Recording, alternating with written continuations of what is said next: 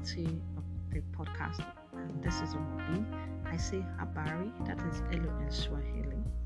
Today's episode, I will be sharing highlights from the recently completed AfCFTA conference on women and youth in trade. There were various recommendations made to help address challenges that women and youth business face in trade.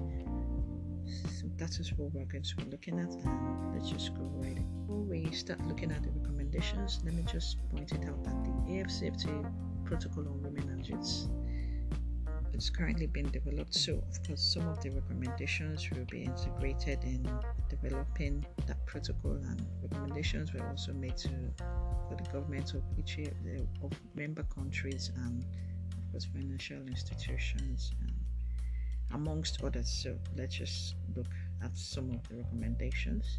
First recommendation we are looking at is access to finance. It was proposed that financial institutions should design specific financial instruments for women and youth, and because we're aware that women and youth face difficulties, as some of them face difficulties in accessing finance, possibly because they cannot meet the requirements to access those finance due to interest rate issues. So it's been recommended that a specific financial instrument should be designed for women and youth business. The next one is capacity building. It was also proposed that government should have specific targeted programs for women and youth business, help them to build capacity, create programs for women and youth, trainings for women and youth business so they can grow their business from micro, small to large businesses.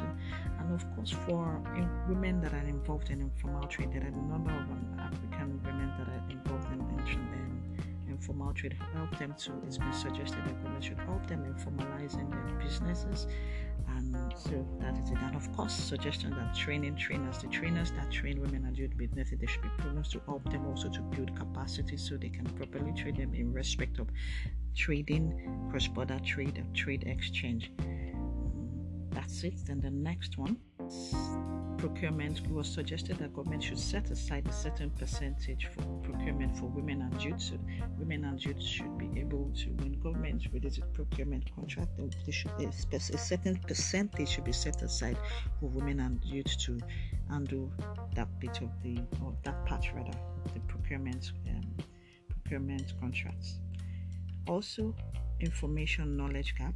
So it's proposed that government should make deliberate effort in sensitizing women and youth in respect of trade.